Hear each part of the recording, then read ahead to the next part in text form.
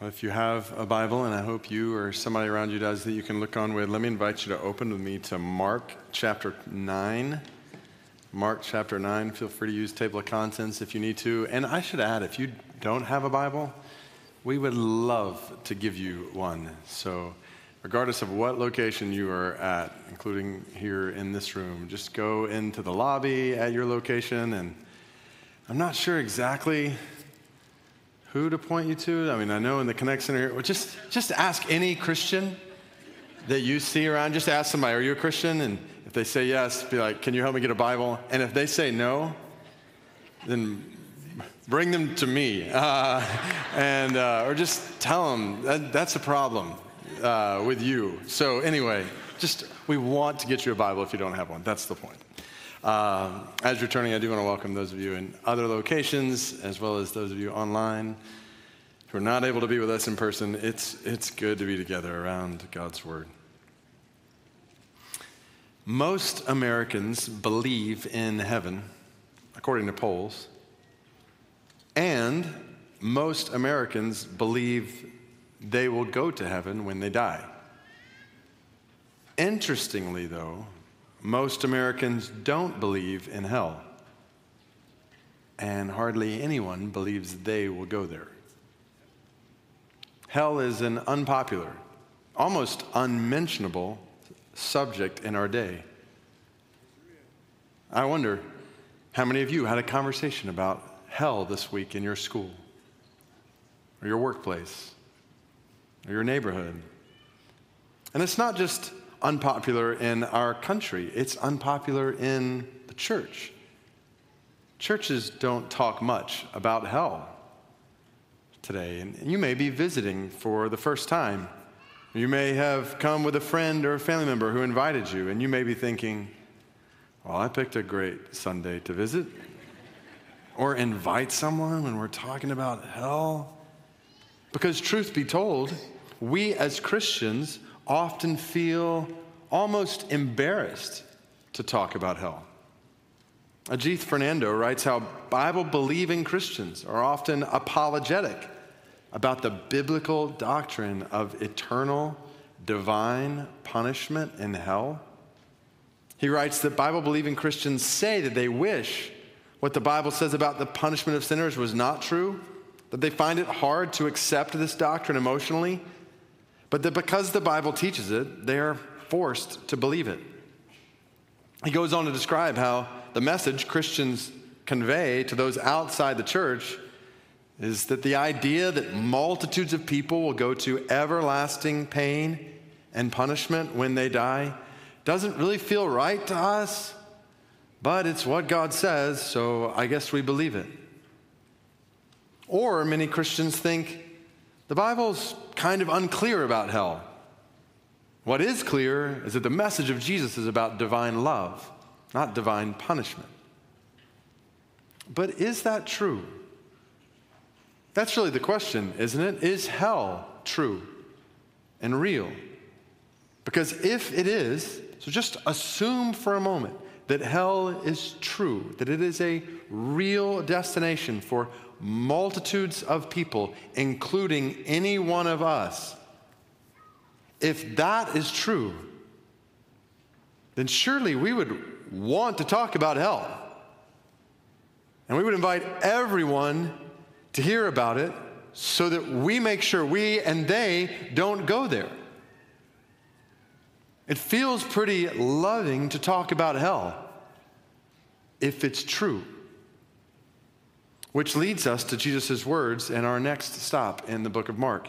Chapter 9, verse 42. Jesus is talking with his disciples, and he says, "Whoever causes one of these little ones who believe in me to sin, it would be better for him if a great millstone were hung around his neck and he were thrown into the sea. And if your hand causes you to sin, cut it off. It is better for you to enter life crippled than with two hands to go to hell, to the unquenchable fire. And if your foot causes you to sin, cut it off. It is better for you to enter life lame than with 2 feet to be thrown into hell. And if your eye causes you to sin, tear it out. It is better for you to enter the kingdom of God with one eye than with two eyes to be thrown into hell, where their worm does not die and the fire is not quenched. For everyone will be salted with fire. Salt is good, but if the salt has lost its saltiness, how will you make it salty again? Have salt in yourselves and be at peace with one another. Amen. So 3 times in this short passage, Jesus mentions hell. Verse 43, verse 45, and verse 47. And you may notice in many of your Bibles that there actually is no verse 44 or verse 46. And you probably have a little note in your Bible about this, because there are small discrepancies in the earliest New Testament manuscripts that we have, and some manuscripts have verses 44 and 46, others don't. But the meaning is still the same, because in the manuscripts that do contain verses 44 and 46, those verses simply repeat verse 48 2 more times, where their worm does not die and the fire is not quenched. The point is, apparently Jesus talks pretty clearly about hell. And this is not uncommon. Jesus actually talks about hell more than anyone else in the Bible, which should say something to us, shouldn't it? In the words of Tim Keller, if Jesus, the Lord of love and author of grace, spoke about hell more often and in a more vivid, blood-curdling manner than anyone else, it must be a crucial truth. This means we need to think and talk about hell. We need to think and talk about hell biblically. Francis Chan, a book he wrote on hell, summed this up well. He said, if hell is some primitive myth left over from conservative tradition, then let's set it on that dusty shelf next to other traditional beliefs that have no basis in Scripture. But if it is true, if the Bible does teach that there is a literal hell awaiting those who don't believe in Jesus, then this reality must change us. We need to hear what God says in His Word about hell, which means we also need to think and talk about hell humbly.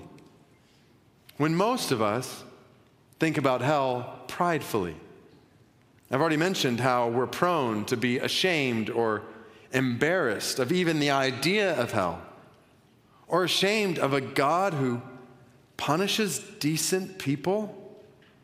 In that same book on hell, Francis Chan confessed what I think we all often feel. He wrote, like the nervous kid who tries to keep his friends from seeing his drunken father, I have tried to hide God at times.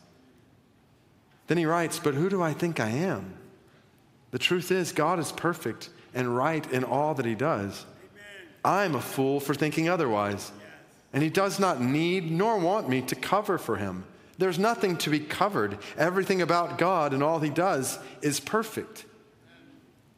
But we struggle with this, don't we? With believing that hell is right, with believing that this or that person we knew is in hell, that we know might go to hell.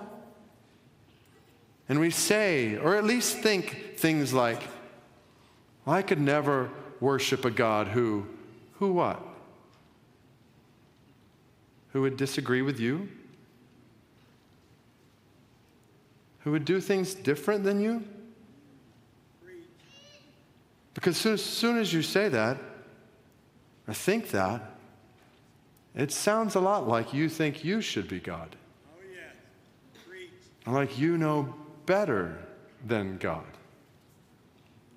Can I remind you, this is how sin entered the world in the first place? With mankind saying to God, we know better than you. Do you really think you are righteous enough to question the justice of God? That you are knowledgeable enough to critique the wisdom of God? And pure enough to scorn the goodness of God? One more quote from Francis. He writes, would you have thought to rescue sinful people from their sins by sending your Son to take on human flesh? Would you have thought to enter creation through the womb of a young Jewish woman and be born in a feeding trough? Would you have thought to allow your created beings to torture your Son, lacerate his flesh with whips, and then drive nails through his hands and feet? It's incredibly arrogant to pick and choose which incomprehensible truths we embrace. No one wants to ditch God's plan of redemption, even though it doesn't make sense to us. Neither should we erase God's revealed plan of punishment because it doesn't sit well with us. We need to think and talk about hell humbly. And I should add to this picture of humility, we need to think and talk about hell as people who realize this is what we all deserve. Amen. To be sure, we were all created with nobility in the image of God for relationship with God. Yet we have all rebelled against God. It looks different in each one of our lives, but we have all sinned against an infinitely holy God, which means we all deserve infinite justice. Which means we need to think and talk about hell personally, knowing that every single one of us, without exception, when we die, will either go to heaven or hell.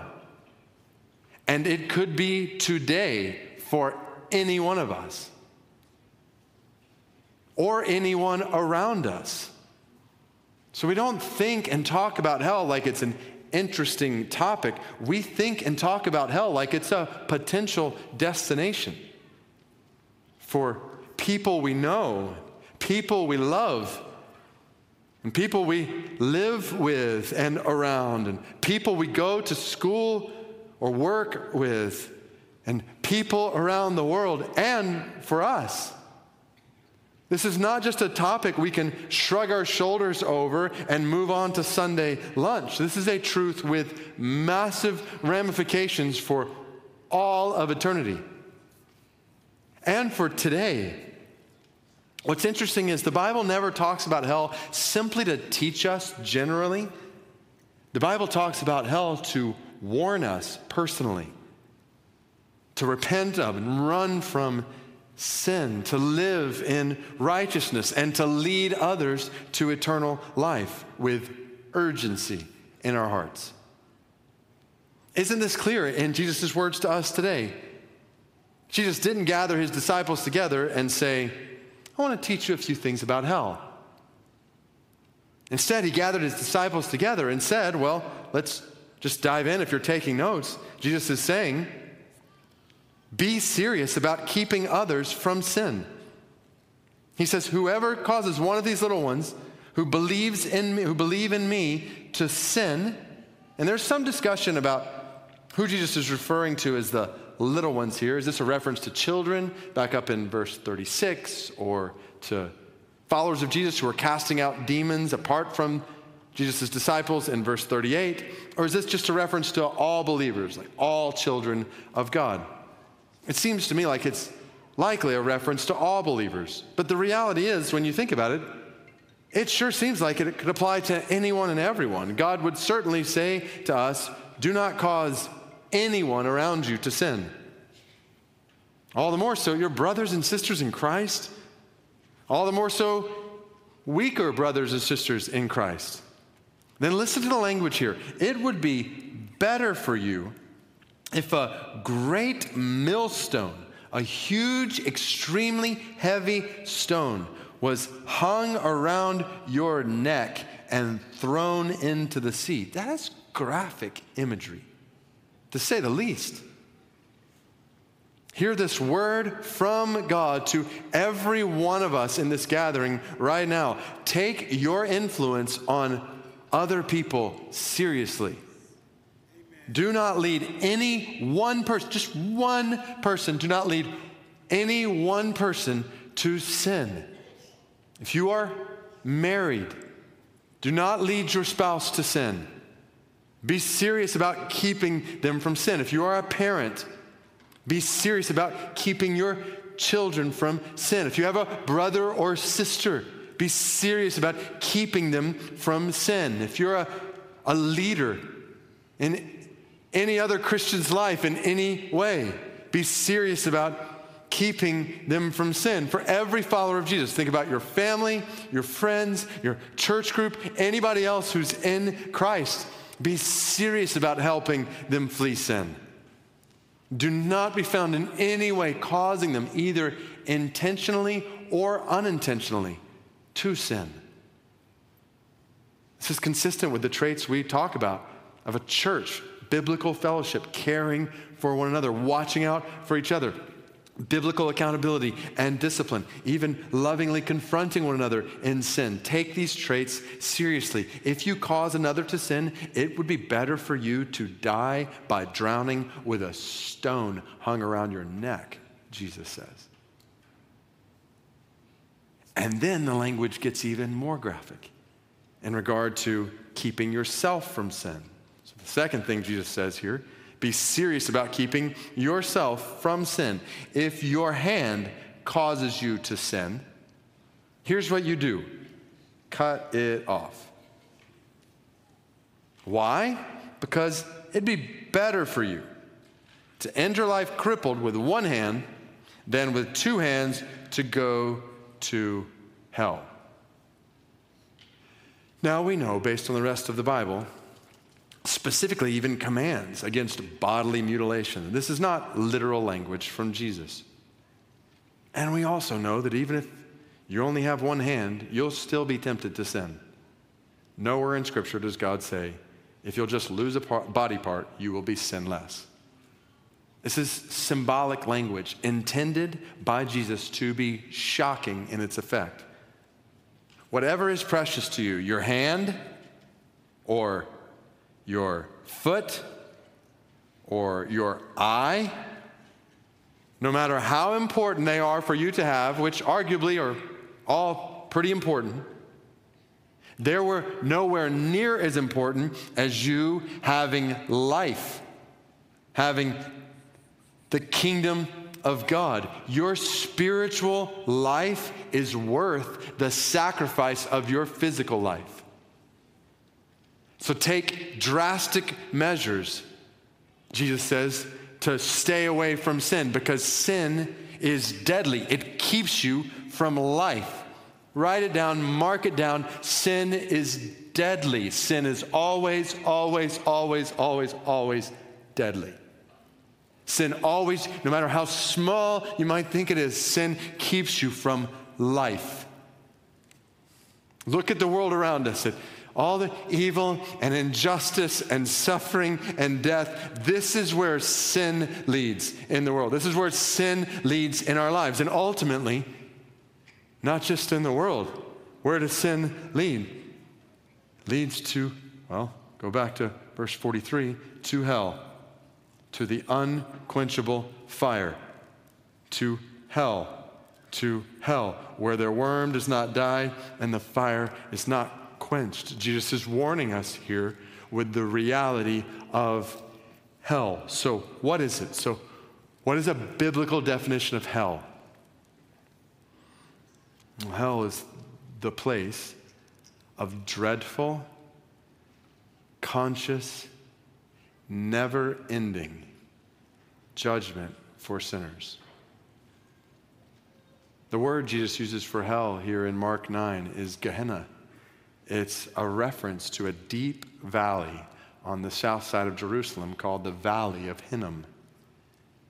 And in the Old Testament, we read about this valley being a place where idolatrous offerings and sacrifices were made to false gods, including human sacrifices. Jeremiah 7 describes it as a valley of slaughter with burning bodies. And here in Mark 9, when we see where their worm does not die, fire is not quenched, that's a quote from the very last verse in the book of Isaiah, Isaiah chapter 66, verse 24.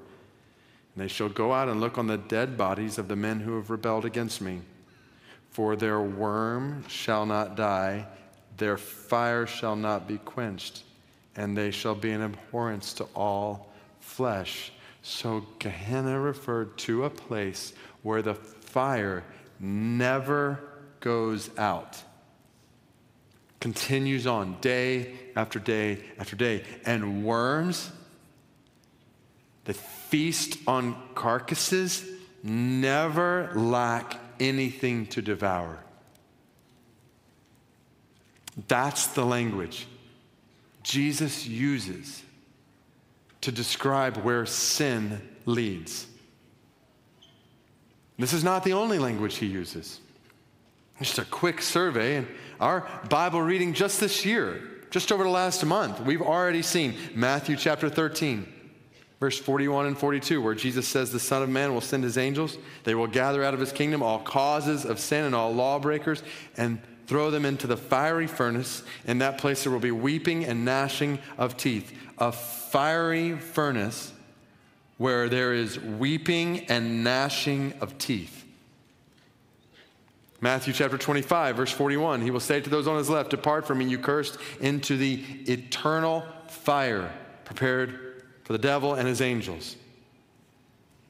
Luke 16, Jesus describes the anguish of flames in hell. He calls it a place of torment.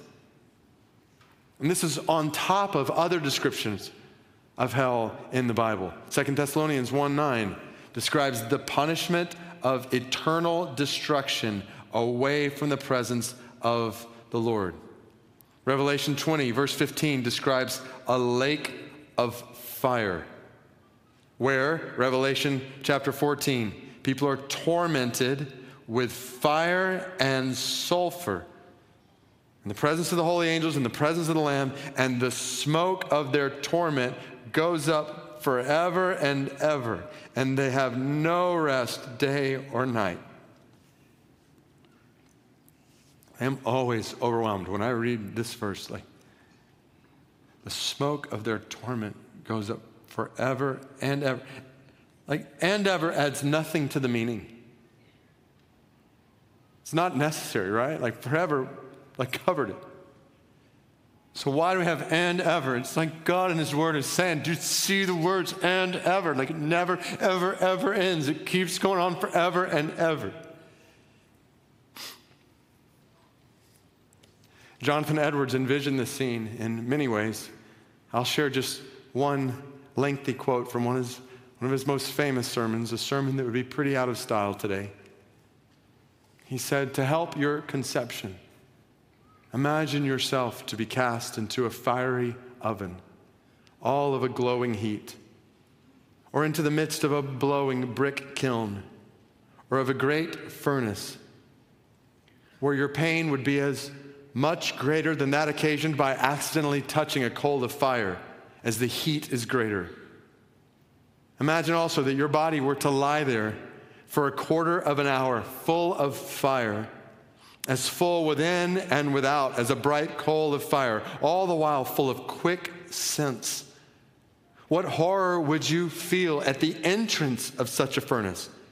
And how long would that quarter of an hour seem to you?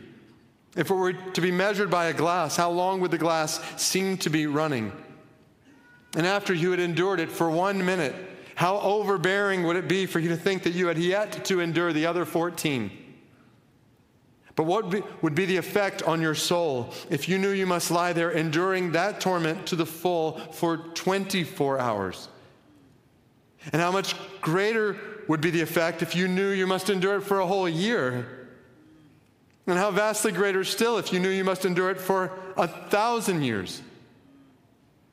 Oh, then how would your heart sink if you knew that you must bear it forever and ever, that there would be no end, that after millions of ages, your torment would be no nearer to an end than ever it was, and that you should never, never be delivered. But your torment in hell will be immeasurably greater than this illustration represents.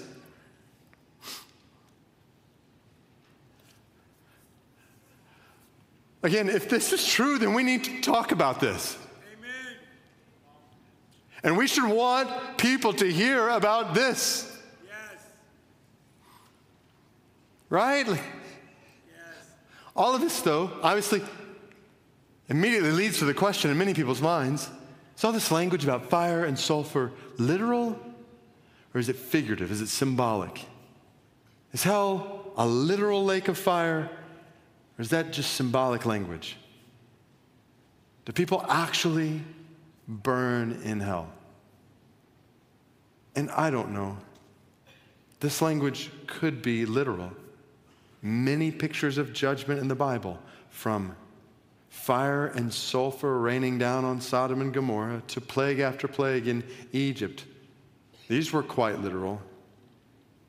But this language could also be symbolic.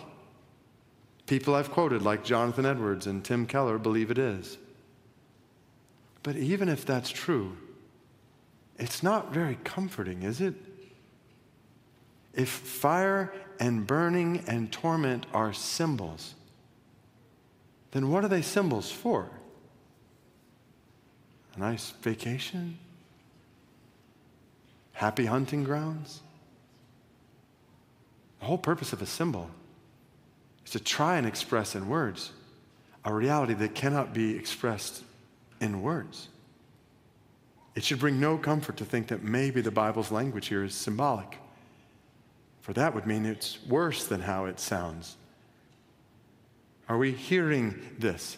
People say things like, that was a hell of a game. We had a hell of a time. And kids, don't ever say that. And when you hear an adult say it, respectfully tell them they don't have a clue what they're talking about, what they're trifling with in their language. Hell is the place of dreadful, conscious, never-ending judgment for sinners. And as unpopular and politically incorrect as it is to say this, multitudes of people will go there, including any number of people in this gathering today. Which leads us to the good news of the Bible, the greatest news in the world that we want to shout everywhere. It's why we want to invite people to church, and I'm glad every single one of you is here today, because God himself does not want you or anyone to go to hell. This is why John 3:16 is the most famous verse in the Bible. God so loves the world that he gave his one and only Son, that whoever believes in him will not perish, but will have eternal life. This is why the question I try to ask people all the time when I meet them, just go for it. Do you know for sure that you will go to heaven, have eternal life when you die? And most people in response say, I think so. At which point I ask, what makes you think so? And the answer is usually some form of, I think I've lived a good life. My good outweighs my bad. And there are two major red flags with that response. Red flag number one, in light of the horror of hell, do you really want to go into eternity holding on to I think so? I don't. I want to know where I'm going. If that's possible, I want to know. And it is, which is why I then say, you can know where you're going. God says it, 1 John 5:13. I write these things so you may know you have eternal life. You can know it. But that then leads to red flag number two. When you think about your good outweighing your bad, because no matter how good you are and how much good you do, you still have sin in your heart against a holy God. An infinitely holy God, which means you still deserve just and righteous, infinite justice. As a just judge, the just judge over all, God does not, cannot overlook sin. The first step to being saved from hell is realizing you deserve hell. And realizing that on your own, no matter how much good you do, you cannot save yourself from sin and hell. But this is the beauty of God's love for the world, God's love for you. He loves you so much that he has given his only Son, that's Jesus. And Jesus has done what you could never do. Jesus has lived the life you could not live, a life of no sin. And then, even though he had no sin for which to die, Jesus died the death you deserve to die. He went to a cross to pay the price for your sin. He died for your sin. And then the good news keeps getting better because he didn't stay dead for long. 3 days later, he rose from the grave. He conquered sin and death. Jesus has lived the life you could not live. He's died the death you deserve to die. And he conquered the enemy you could not conquer, sin and death, so that whoever you are, no matter what you've done, how much good or bad, doesn't matter. Whoever believes in him will not perish, but have eternal life. 1 John 5:13, I write these things to you who believe, same word, in the name of the Son of God, that you may what? This is audience participation part of our program. That you may what? Know that you have eternal life. You can know it. How? By believing. Now, obviously, that's more than just intellectual. Okay, I know about Jesus. Or I believe Jesus died on the cross. Demons believe that. And they're going to be in hell forever. Question is, do you believe, do you trust in Jesus as the Savior and Lord of your life? And to every person within the sound of my voice right now, I urge you, believe in him. Believe in him. Trust in him today. I'll put it this way on the screen. Choose life, eternal life today by trusting in Jesus as your Savior and your Lord. God loves you. God's brought you to this moment to hear this good news. He's speaking to your heart right now. Don't toy with sin, toy with eternity. Trust in Jesus as the Savior and Lord of your life. Amen. Don't wait another day. Don't go another moment without choosing life by trusting in him. And then when you do, then lay down your life every day in light of what matters in eternity. Now it makes sense. Like, yes, so be serious about keeping yourself and others from sin. Why? Because sin in your life and sin in others' lives is deadly. Because sin leads to dreadful, conscious, never-ending suffering. And you've been saved from it. So stop flirting with it and giving in to it. Take drastic measures to keep yourself from sin. And by all means, don't lead anyone else to sin. Lay down your life every day. And I use this language intentionally because of the language Jesus uses, starting in verse 49 of Mark 9. I've never understood this language about salt and fire, for everyone would be salted with fire. I've always thought, well, what just happened? Salt, fire, salt is good. We're just talking about hell. What does this mean to be salted with fire? And studying this week, it was so fascinating, so helpful.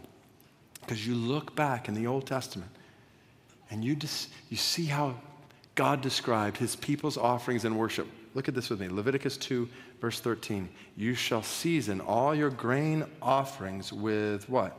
With salt. You shall not let the salt of the covenant with your God be missing from your grain offering. With all your offerings you shall offer salt, and the priest shall burn it as an offering to the Lord. Salted with fire. The whole picture here is a grain offering, an offering of dedication of your resources to God. Season it with salt and burn it. And in this picture of an offering that is pleasing to God, Jesus is taking that now in Mark 9. Everyone will be salted with fire. The whole picture is Jesus saying, lay down your life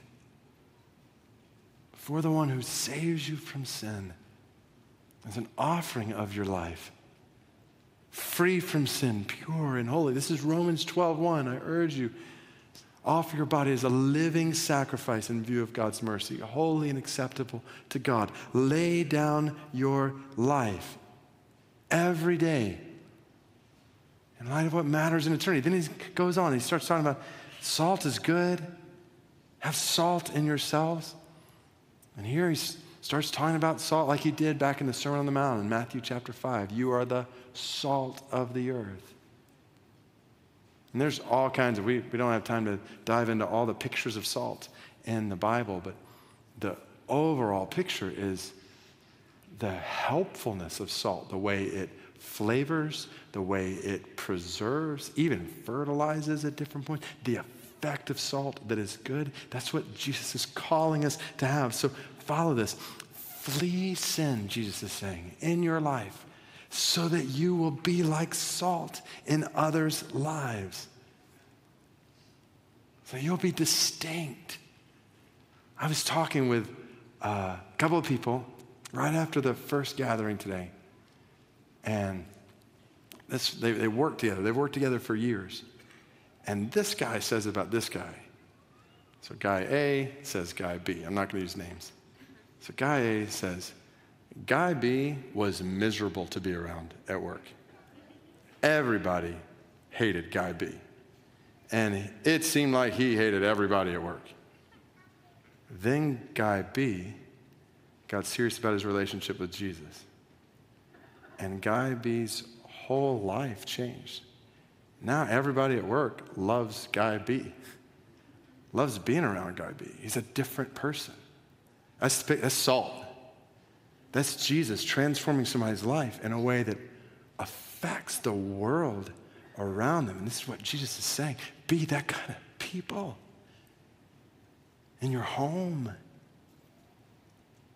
in your school. I think about all kinds of students listening right now in all kinds of school situations. Be salt in your schools, students.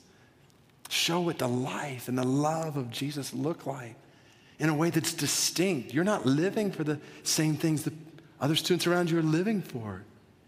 You're not living to indulge in a world that's against God. You're living, you've been saved from sin. You're living righteousness and holiness and purity and love. And then, so adults in your workplaces, let that transform the way you work. And people see your life and your love and your integrity and your excellence and your kindness and your character and see that it reflects Jesus in your government job, politics, real estate, education, medicine, whatever domain of work you're in. Flee sin in your life. Flee the ways of this world so that you'll be like salt. And I just pray and all week long, God, raise up salty people in the political sphere of Metro Washington, D.C.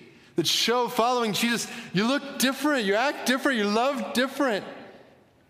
In every single domain. I was meeting this last week with a group of brothers and sisters in Christ who are in missile defense and space technology. Just brilliant people. And they come together to encourage each other in their workplace to say, how can we be salt and light here? How can we spread the love of Jesus through our work in missile defense and space technology? And I was like, yes. And may God multiply your number in every domain. Just a picture of what I pray for this church. The capital of our country. Let's scatter as salt in others' lives. Let's live distinct lives. We're not living for this world. We've been saved from living for this world. We're living for another world. And that changes the way we live and work here. Flee sin in your life so you'll be like salt in others' lives. And then listen to the last words of Jesus. Again, it's like, is this not out of left field? And be at peace with one another. Okay, why say that now? When you put it together, it makes sense, doesn't it? Yeah, flee sin in your life so you'll be like salt in others' lives. And pursue peace in the church in light of what's at stake in the world.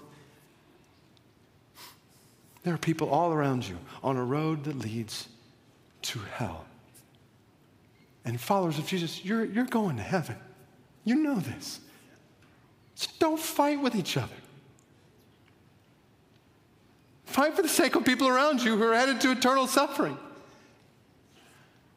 And meet and reconcile with each other quickly. Don't let another day go by. Life is too short. Hell is too real. Eternity is too urgent to not be at peace in the church. When people around you are going to dreadful, conscious, never-ending torment, when 3 billion people around the world haven't even heard how to go to heaven because nobody's told them, for God's sake, for their sake, and for your sake, pursue peace in the church in light of what's at stake in the world.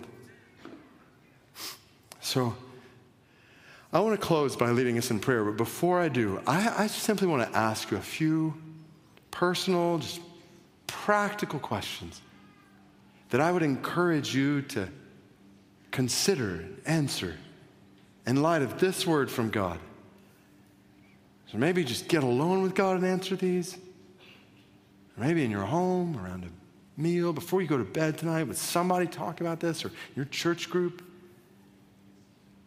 So here's the questions. First and foremost, number one, do you know for sure that you have eternal life and will go to heaven when you die?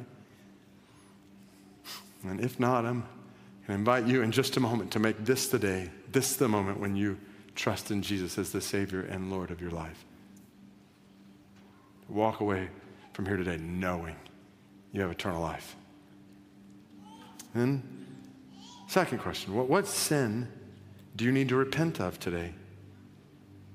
What drastic measures is God leading you to take to keep yourself from sin? So God is clearly saying to us today, sin is serious, sin is deadly.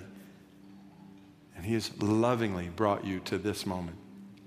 As you think about sin in your life, he is lovingly saying, repent, turn from it. That's deadly, it's dangerous. And he's lovingly calling you to repentance. What drastic measures do you need to take in order to keep yourself from sin? And third, in what ways are you leading others to sin? How is God leading you to change that? So stop and just ask the question, is there any way, either intentionally or unintentionally, that you're leading others to sin? Just ask that, either actively or maybe with your passivity. And how is God leading you to change that?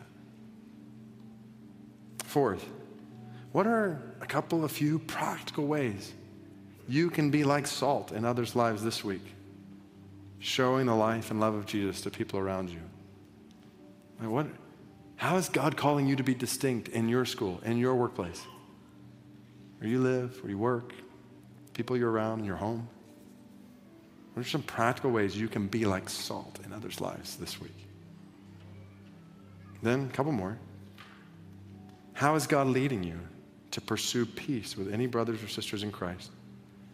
Are there any relationships you have with other Christians where there's conflict or tension or division? To the extent that you are able, go to them and pursue peace with them for their good, for your good, and for the good of a world filled with people going to hell who need to be reached with the gospel. Which leads to the last question. Who is God leading you to share the gospel with this week? It would make no sense for us to talk about an eternal hell in God's word today, and then walk into a city this week filled with people who are on a road that leads there and not tell anybody, not warn anybody, and share with somebody how much God loves them. He gave his one and only son to die for them so they won't perish, they have eternal life. So would you just right now, can you just picture the people that you will see this week? Picture somebody that you'll see this week who doesn't know Jesus.